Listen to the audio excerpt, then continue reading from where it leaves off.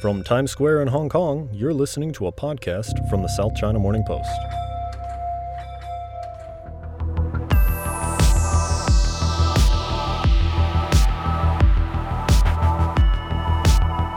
Hello and welcome to our very first episode of the Adventure Trail of 2019. This is where we talk about all things adventure sports related, all things outdoors, all things exciting in the world of Hong Kong and beyond. With me today, as always, is Mark Agnew. Mark, how are you doing? Yeah, I'm good. How are you doing? I'm good too. It's great to see you. Yeah, it's been a very, very long time since we last recorded together. Exactly. Yeah, when we last talked, you were about to head off to your cross-Atlantic rowing adventure.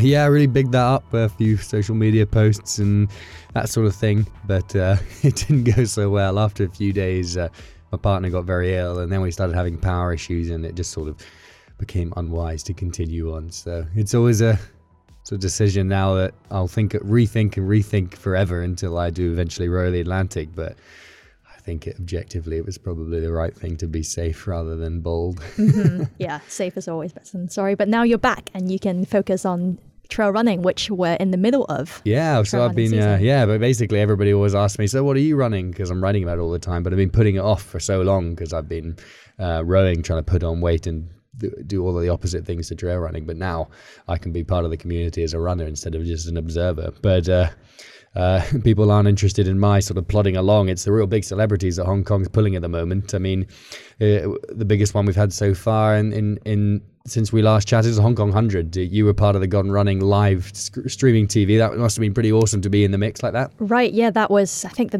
19th of January, so just 2 weekends ago. And it was really exciting just to see the quality of the field and the rising power of the Chinese ultra trail runners who were just sweeping the field. They came, I think, the top 6 of 10 men. The 6 of top 10 men were all Chinese, as were the top 4 women. Yeah, all the podiums went to the Chinese runners, which is absolutely great. I mean, it's such a fantastic race. I mean, it gives them a huge platform to get their name out there, but likewise it's a testament to Hong Kong trail running season that more and more of these big names are getting attracted across here. You know, you saw like Scotty Hawker and Tim Olsen, but the big names aren't stopping.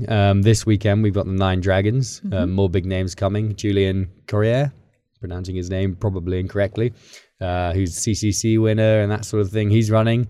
And we've got UTMB winner, Francesca Campeno. I pronounce every single name wrong. There's always one wrong on this.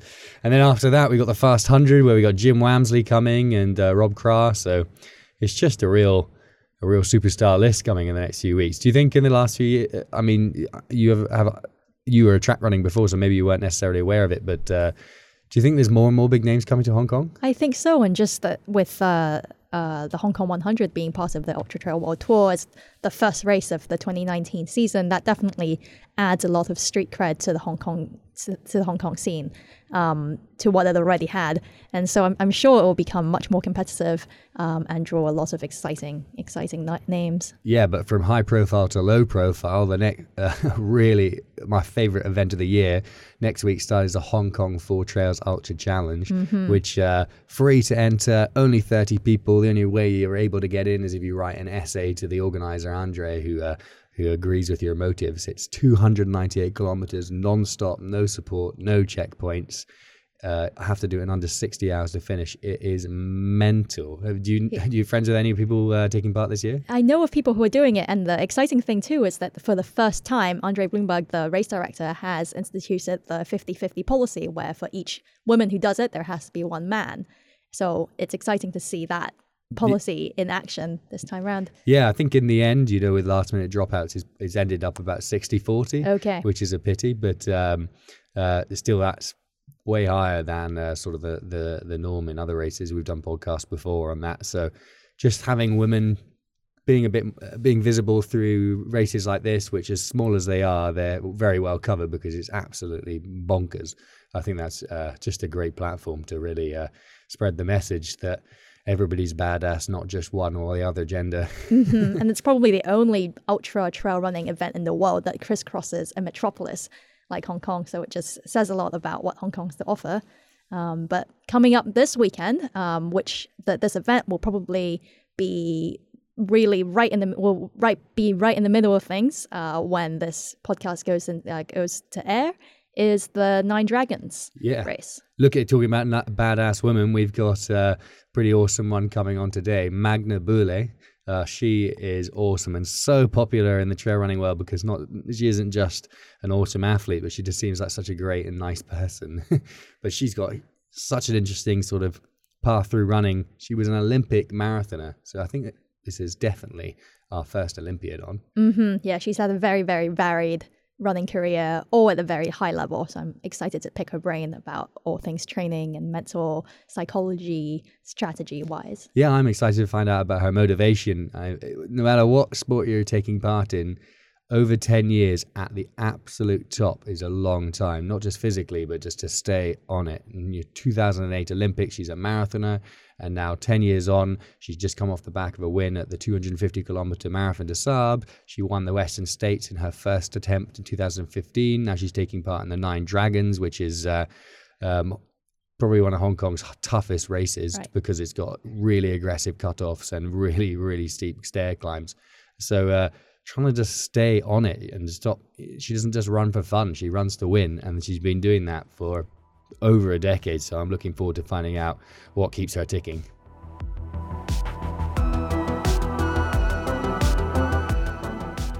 Hello, Magda. Welcome to our podcast. You are the first of many things. I mean, I think you're definitely the biggest name we've had so far in the world of trail running, but also the first Olympian. You're ticking lots of firsts for us, but it's you seem to have been running at such a high level in different capacities for so long. How do you just stay motivated to that whole time, right the way back from the Olympics all the way up to now, still doing serious races? Right. Well, first of all, thanks for having me. That's a really good question. I definitely figured it out that I need to keep challenging myself in order to stay motivated, and I need to find some really cool places to do it at. So that's been the trick for me. It keeps me totally fired up to train for something that is a little bit outside of my comfort zone. And being here is extremely outside of my comfort zone. What in particular about Hong Kong is outside of your comfort zone? Oh, all the stairs. There's no secret. That is a big shock to the system. Absolutely, yes. Have you been doing much stairs to prepare for that? Some, probably not, after seeing some sections and a little bit just around town. Probably not enough. There's no other place to even train properly for the Nine Dragons unless you're actually here. Right. Yeah. But has there ever been a stage of the last 10 years where you've just thought about just kicking it all in and taking up a slightly less punishing sport? All the time. I always wonder what it would be like to just show up to a race and not push, your limits, and kind of just enjoy, maybe take a nap at an aid station and indulge a little bit on some of the, awesome food that they serve. But I think that time my body will tell me when I'm ready for that. I'm not ready for that yet, so I still like to push a little bit and see what my body can do. But it happens all the time where I just, sometimes when you hit kind of that dark spot during an ultra race, you kind of wonder, like, why am I doing this to myself? I should have just slept in. But that quickly goes away too. And so what is it that pulls you back from that dark spot to bring in the light again to get you excited and running? Right. I think that just the feeling of training for something that is, again, a little bit bigger than you, and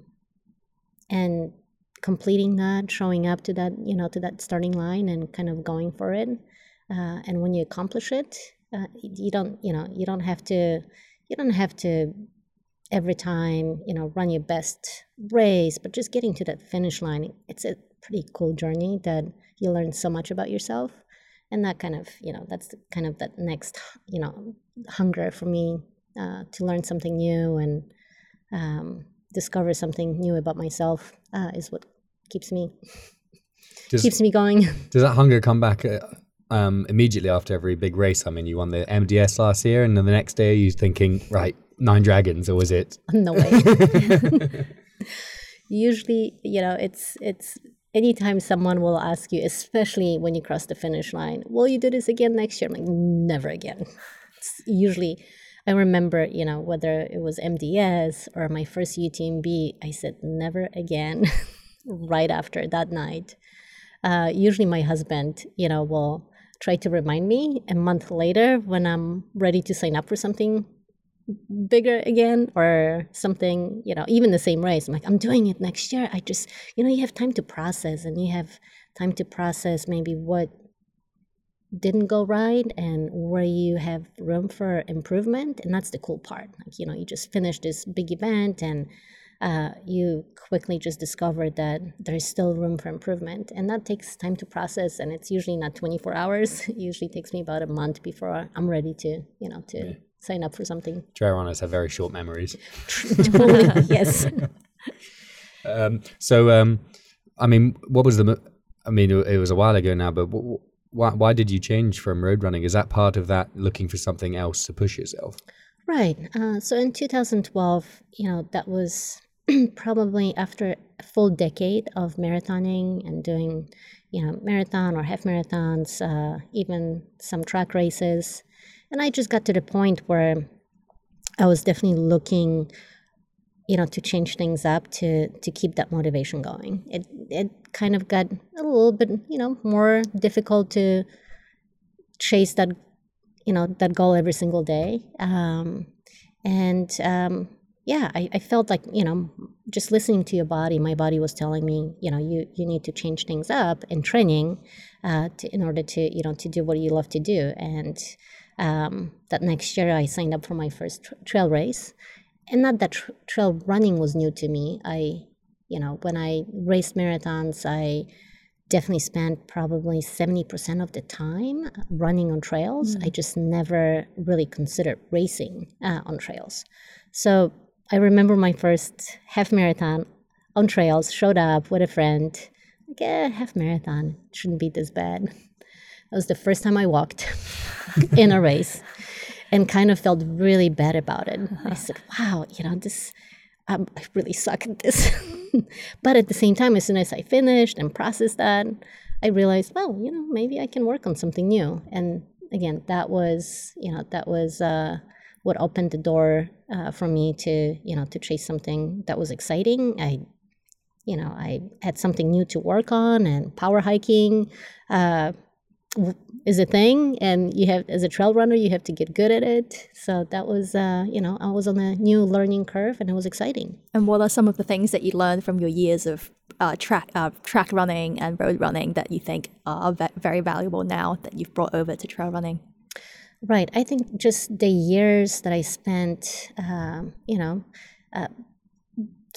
10 years or even more training at a pretty high level, I learned how to control a lot of the controllables, and that's really important in trail racing. The race is so long, and you have to be really patient, and you have to have a lot of respect for the terrain and the weather, and just not freaking out is what I learned. What I learned over the years, and just really controlling what I can control has been probably my biggest factor that I transferred from road racing, but also just pure joy for running. I mean, that doesn't go away. It doesn't matter what surface you run. I loved running. I loved training, and I still enjoy it. It's just I'm running. It's a different challenge. It's a different skill for me. So I feel like I'm still mastering that skill. Is the experience different in the sense that you're part of the Hockeroni team now, but you're not necessarily representing a team in the same way that you're representing the USA? Is that different? A different motivation, a different thought process, or is it that when you're left in front of right's the same? Right. I mean, the Olympics only happens every 4 years, but during in between the Olympics, you still, you can still race on teams. There's world championships. There are people that that you train with, and I think that same thing goes in ultra running. There are definitely, and I've been on some teams as a trail runner, whether it was mountain running. There are some longer distances that you can go to world championships. It really doesn't matter that you're not training for the Olympics. However, there are opportunities, like anytime you race outside of your country, you represent your country, so, when I come to Hong Kong or when I go to New Zealand or somewhere else, I still have the sense of pride that, I put on my, Hoka uniform, but I'm still representing my country. Well, you've got quite an eclectic identity. You were born in Poland, then moved to Germany, am I right? And then Yes. America. So, what's it like representing America? Right. It's your home and you are American, so it must be very proud, but that sort of eclectic background. Right. Well, yes, I was born in Poland, born and raised. I lived in Poland until I was 15. So, that was definitely who I identified with. I have spent more time now in the U.S. than anywhere else in the world. So it's definitely home. And when you become a U.S. citizen on September 11, like I did, 2001. 2001. Sorry, Wow. yes, Yeah. forgot to mention when. You carry that extra sense of, I think, pride, and it's definitely heavy anytime I show up internationally and and race. So I definitely have kind of a mixed bag of where I spend my time, but at the end it's representing all countries. Yeah. Anytime I've had the opportunity to go and race in Poland, and that was really special because growing up I was not a runner, so I never ran. When I lived in Poland, I grew up swimming. So my running background takes me, to mostly college, a little bit of a high school in U.S. and obviously post-college. So that's what I identify my running as, as a younger athlete. It was, in U.S. But going to Poland and racing for the first time there, where I was born, was really special, really. And I learned that there is an amazing community of Polish runners that were totally rooting for me and actually knew who I was, which blew my mind because, again, I never grew up running in Poland. When did you actually start running? What changed between 15-year-old Magda Yeah. and... It was mostly for social reasons. So again, as an immigrant, when you're moving from one country to another, so I moved from Poland to Germany, and then from Germany to U.S. Making friends was definitely important, and and finding a circle that that you belong to, your tribe, and I've always identified as an athlete. But my senior year in high school, I met a friend who was a runner, and she invited me to come out to cross country practice, and that was it. I showed up and went on my first run, and I kind of learned that day that there was something special about running, something that I've never really experienced before as an athlete, and it just hit me pretty hard that sometimes it's never too late to find that sport that you belong in. And that day I knew that, the level of discomfort that I was willing to push myself through was very different than swimming. And I spent pretty much, all my childhood swimming. What was that special something? Was it the feel of the air through your hair while you were running that you hadn't experienced before in the water, or was something completely different? I always joke around that it's, it's so much more fun to, to talk to people when you when you're running than when you're swimming. Can't really talk to people when you swim. So for me, swimming, I didn't maybe, interact with my friends as much. You don't hear people, breathe or struggle. You can, I've had, whether it's my friends or competitors over the years, where you can do a workout together, a run, and you can really feel each other's, suffering or happiness, and you're in nature. You're swimming. You can really just dive into just the beauty of what this earth offers, and kind of tune out and just listen to birds and trees, and move or squeak, or there's just so much that running has to offer, and that just I was hooked pretty quickly.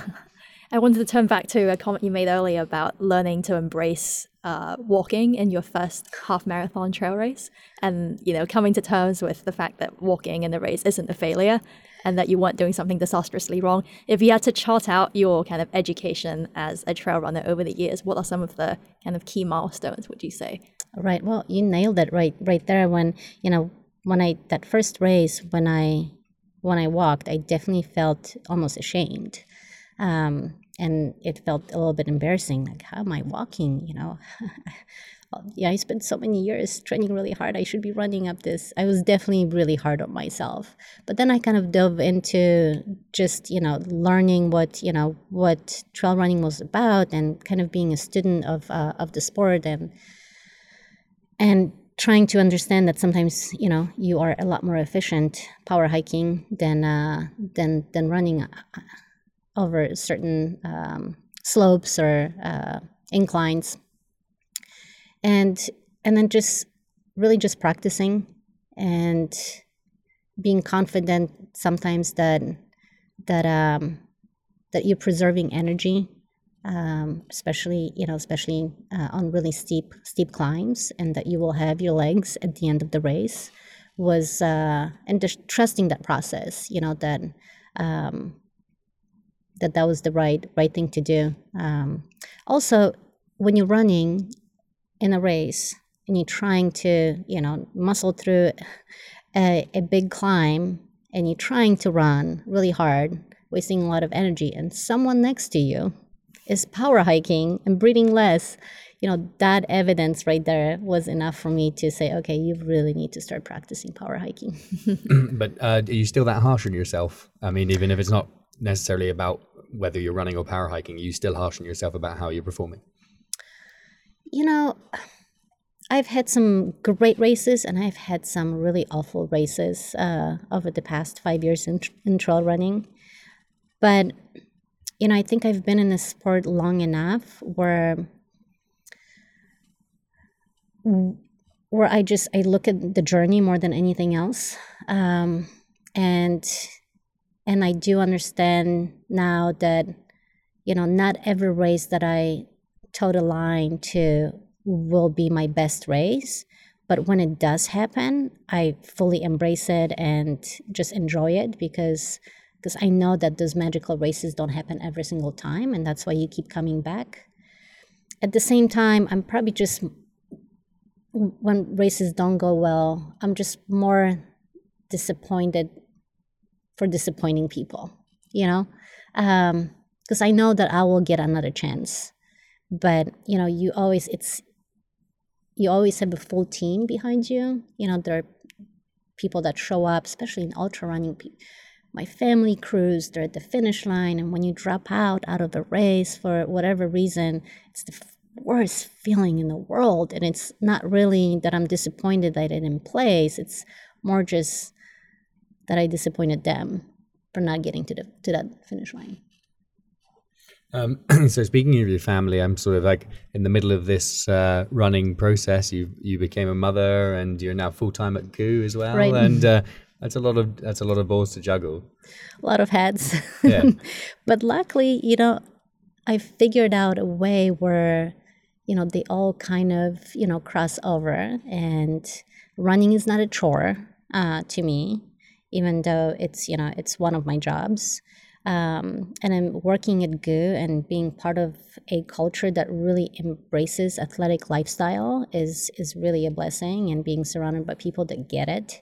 And then my family, I married a runner who gets it, who trained at a pretty high level.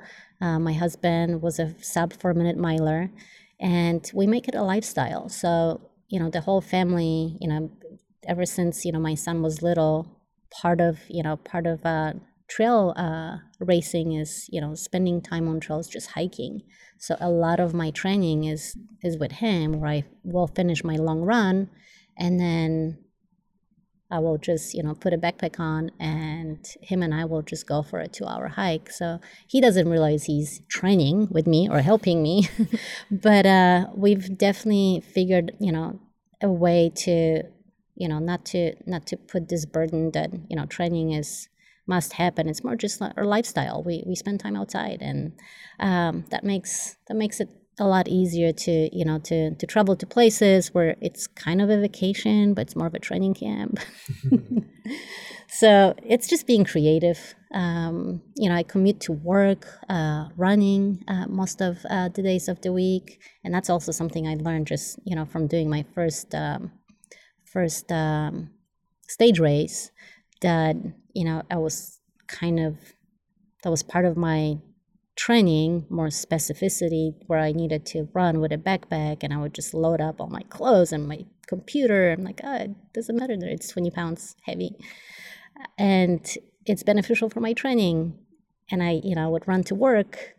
And then after I finished that training block and did the race, I realized that was probably the best thing I can do, to save some time and have more time with my son at breakfast, because I can just run to work. So I've adopted that ever since, and it's been great. I gained literally, at least, an hour or two a day just by doing that, which is amazing.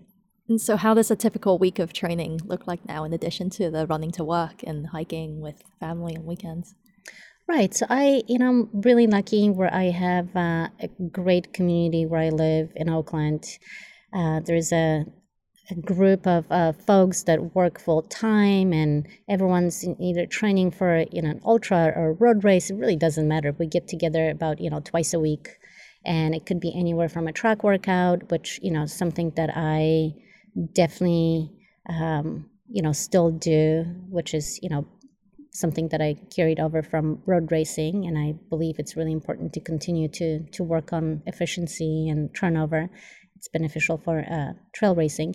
But yes, having people that are willing to get up really early in the morning and keep you accountable for getting up and not snoozing is the greatest tool. I could do with a few of them in my life. Absolutely, we all could. If I didn't have people to meet, I would probably hit that snooze button more often than I do. I would, find an excuse. I'm like, I'll run during lunch break, or, I'll run after work a little bit longer. But, having your friends that you're meeting is definitely key. And that's what I do twice a week. And I definitely enjoy, one morning, or two a week where, I'll get up really early in the morning and then show up and just have breakfast with my son. And then I miss plenty of breakfasts, because, I have to get my training in the morning. But weekends is where I'm a lot more flexible these days. And I don't mind, just taking my time and, driving somewhere where we can all go and, I'll go for a run and meet my husband and my son somewhere on the, if it's point to point, they'll go for a hike, and we'll spend the rest of the day somewhere, on the coast. So I'm a lot more flexible during the weekends, and that's where most of my mileage comes. As a trail runner, you have to have big weekends or days where you're spending long runs, sometimes back-to-back long runs, which forces you to go to pretty places. So your son, I don't know how old he is, but is he old enough to sort of understand just how mental the sport that you do as a job is, or is he completely normalized to it? And 100 miles, that's nothing. Right. Unfortunately, I think that's the case right now because, he kind of missed most of my road running days, or my husband's. We tell him that, we used to run shorter stuff, and he kind of, looks at us. But the funniest story, and it really hit me that, he really lives in a different world than most kids, is when his friend came over and said, "Oh, I just finished my swim meet." And my son Owen asked, "Oh, what did you swim today?" And his friend said, "Oh, I swam the 100 butterfly." It's like, wow, you swim 100 miles? That's the only measurement That's that the he only wants right 100 now. that you can do. It's 100 miles, not 100 meters. So, yeah, he lives in a different world. Yeah, the other kid who must have been so proud having to explain, no, it's 100 meters, suddenly Right. Suddenly the parade, all that, Right. whipped out of him. Which is really hard. 100-meter butterfly is really hard. Yeah. But you're in town for the Nine Dragons, and when this comes out, where you might be in the middle of it, in the middle of the Nine Dragons. But how are you feeling about it? It's notoriously difficult in the Hong Kong scene. Are you feeling ready? Is it an A race for you, or is it just something that you're doing to sort of travel around? It's the first race for me in 2019, and I did have a big race in December. So this is definitely, I wish I had more time to train for this. And just listening to everyone telling me how difficult this race is starting to really make me, I'm definitely intimidated by it. But I'm really looking forward to challenging my quads and really running a smart race. I think that, the back-to-back will be very difficult on this course. Your MDS, would that have helped? Yes, my MDS, as well as I think, I did a stage race in Dubai, which was, something crazy, like 165 miles in 4 stages, which is a lot of running. But so I don't really worry about the back-to-back distance as much as the back-to-back amount of stairs. Just goes back to the stairs. So how much difference does it make to you with like the other runners in the field? I mean, this is probably one of the, you and a UTMB winner on the start line is a big deal in the context of Hong Kong running. Is that something you're conscious of when you start off, or do you just run your own race? Well, I think every time I toe a line, I try to run my own race. It's something that, I definitely learned over the years that if you run your own race, you have the best chance of performing to your highest ability. It's especially in long races that, if you play around and try to, play games in a long race, you get burned pretty quickly. And the races are long enough, especially back-to-back races where, pacing is really important. So I will definitely run my own race, but the people, that show up to races, they definitely get the best out of you by pushing you a little bit or a lot. So I have plenty of competition, and I just need to be really smart, to come back the next day and have running legs and be able to run that 50K after running 50 miles. And did you similarly always want to run your own race back in your road running days too? Because I can see those being also just maybe even more strategic with the race pack going and people surging. Right. And, probably my best example is that, it was the day I made the Olympic team, which was in Boston in 2007. I remember meeting my coach, and I was with the same coach for a decade. So we really knew each other, and I learned so much from my coach. His name is Jack Daniels. He's awesome. But anyways, that morning, I got up and we had coffee, and he asked me a question. He's like, "Okay, what's your strategy today?" I'm like, I'm going to try to make the Olympic team. He's like, not asking that. He's like, what are you going to run? Like, whatever it takes to get top 3. He's like, what are you in shape for? I'm in shape to run 2:30. What pace are you going to run? 5:45. He goes, yes, you're going to run your own pace. And I did exactly that. And I and the rest of the field played games. They ran a really slow first half because the American record holder was running really slow, but she was the only one who could drop the second half by 2-3 minutes, and everyone got just caught in in that pace versus running their own. And I just ran 5:45s, and I ended up running 2:30 that day. Exactly what I was in shape for. I was not in shape to run anything faster than that, and I just executed perfectly. So even in road races, you can do that. How that must have felt amazing. Like, yeah. not the fact that it didn't even it happened to plan and everything. Right. Yeah.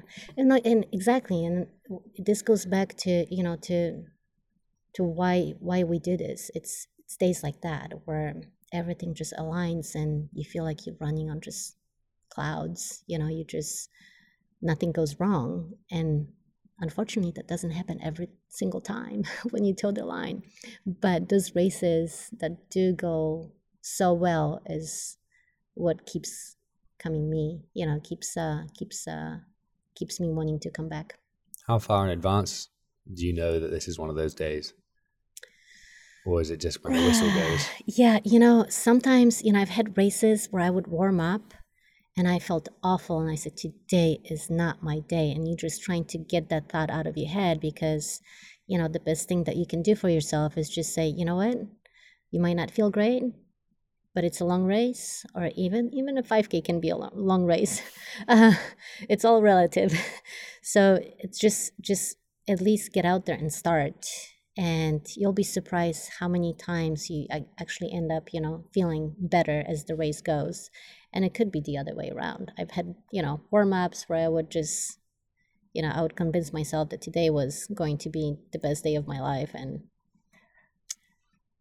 sometimes it doesn't go that way. And so do you similarly plan out your trail races and map out exactly, maybe roughly what time you want to hit each checkpoint or each particular landmark?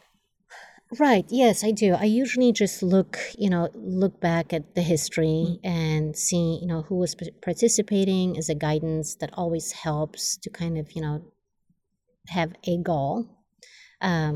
Especially if this is like the first time you're on the course. But yeah, I do. I make some, I write them out. I put a goal of, what it's going to take to every, CP, all the checkpoints, and definitely have a goal in mind to chase. Yeah, I'm very goal oriented, so that always helps. Planning is good. Yeah. So one race that didn't go well I want to ask about, but probably a painful memory, is in the Olympics in 2008. Yes. It didn't go so well. Is that something that's shaped how you drive yourself from now? Right. I think that so I dropped out of the Olympic marathon, which when that happened, that was pretty devastating. You don't just think, oh, I let down my family. You look at yourself, you're like, wow, you're such a disgrace to your country. All of that stuff just went through my mind and my body. And I remember leaving China. It was 2008 in Beijing, and I just like disappeared for a week. I took my son. My husband actually stayed in China and enjoyed some of the sightseeing where I just needed to go, and went and picked up my son, and we went kayaking in Tahoe in California, and I really just needed to process what happened. And it would have been really easy just to walk away and just say, you know what, that's it. I mean, when will I ever be able to top this? And that was definitely, I felt like I was in the best shape of my life. But I think coming back from that and facing it and really telling myself that one race doesn't define you or your whole career was the best thing that happened to me, because most of my success outside of making the Olympic team came right after that. So all of my personal bests, I ran the fastest 5K and 10K and marathon happened, later. Cool. And it was definitely, I don't want to say it was the best thing that happened to me. I wish it didn't go that way, but it definitely, made me appreciate and made me realize why I run. Because if I really just ran to make a podium or win a race or just to make an Olympic team, I don't think I would be here today running. I love it too much. And that was when I really realized that, it's time to get up and go for a run again and just keep chasing another goal. So what is your next goal? What's on your card for 2019? Well, survive and in Hong Kong, survive the stairs. You'll be so tired of me talking about the stairs. Well, everybody talks about the stairs. Yeah. I think I spoke to Lucy Bartholomew. She was here last year or 2 years ago, and I spoke to her at the Lantau 50, and she was like, I did the 9 Dragons a year ago and I still have nightmares about it. Yeah, the Brits talk about the rain and Hong Kongers talk about stairs. That's right. But quickly after the 9 Dragons, I'm going to turn around and switch gears and train for a road marathon. After 5 years now being away from it, I feel like my body needs to do a little bit of that work. Which one will it be? It's a local race in California, Modesto Marathon. I literally picked something that was 8 weeks after this. The timing was right. It's a flat course. So then Lake Sonoma 50, which is also in California, not too far away from me. And then I'm looking at Lavaredo. That looks so beautiful. Yes. And Leadville. That will be my 100 miler this year. Yeah. Oh, you're really swinging between different distances. Yeah, it keeps me challenged. Cool. Well, good luck this weekend. We're coming to the end of our podcast, but thank you very much for taking the time to chat to us. It's been really, really interesting. Thank you. And thank you, Mary, as always, for hosting with me. And thanks everybody else for tuning in at home. Good luck to everybody who's running the 9 Dragons. If you're in the middle of it when this comes out, I hope that you aren't suffering too much. But looking forward to having more guests on in the future. Thank you.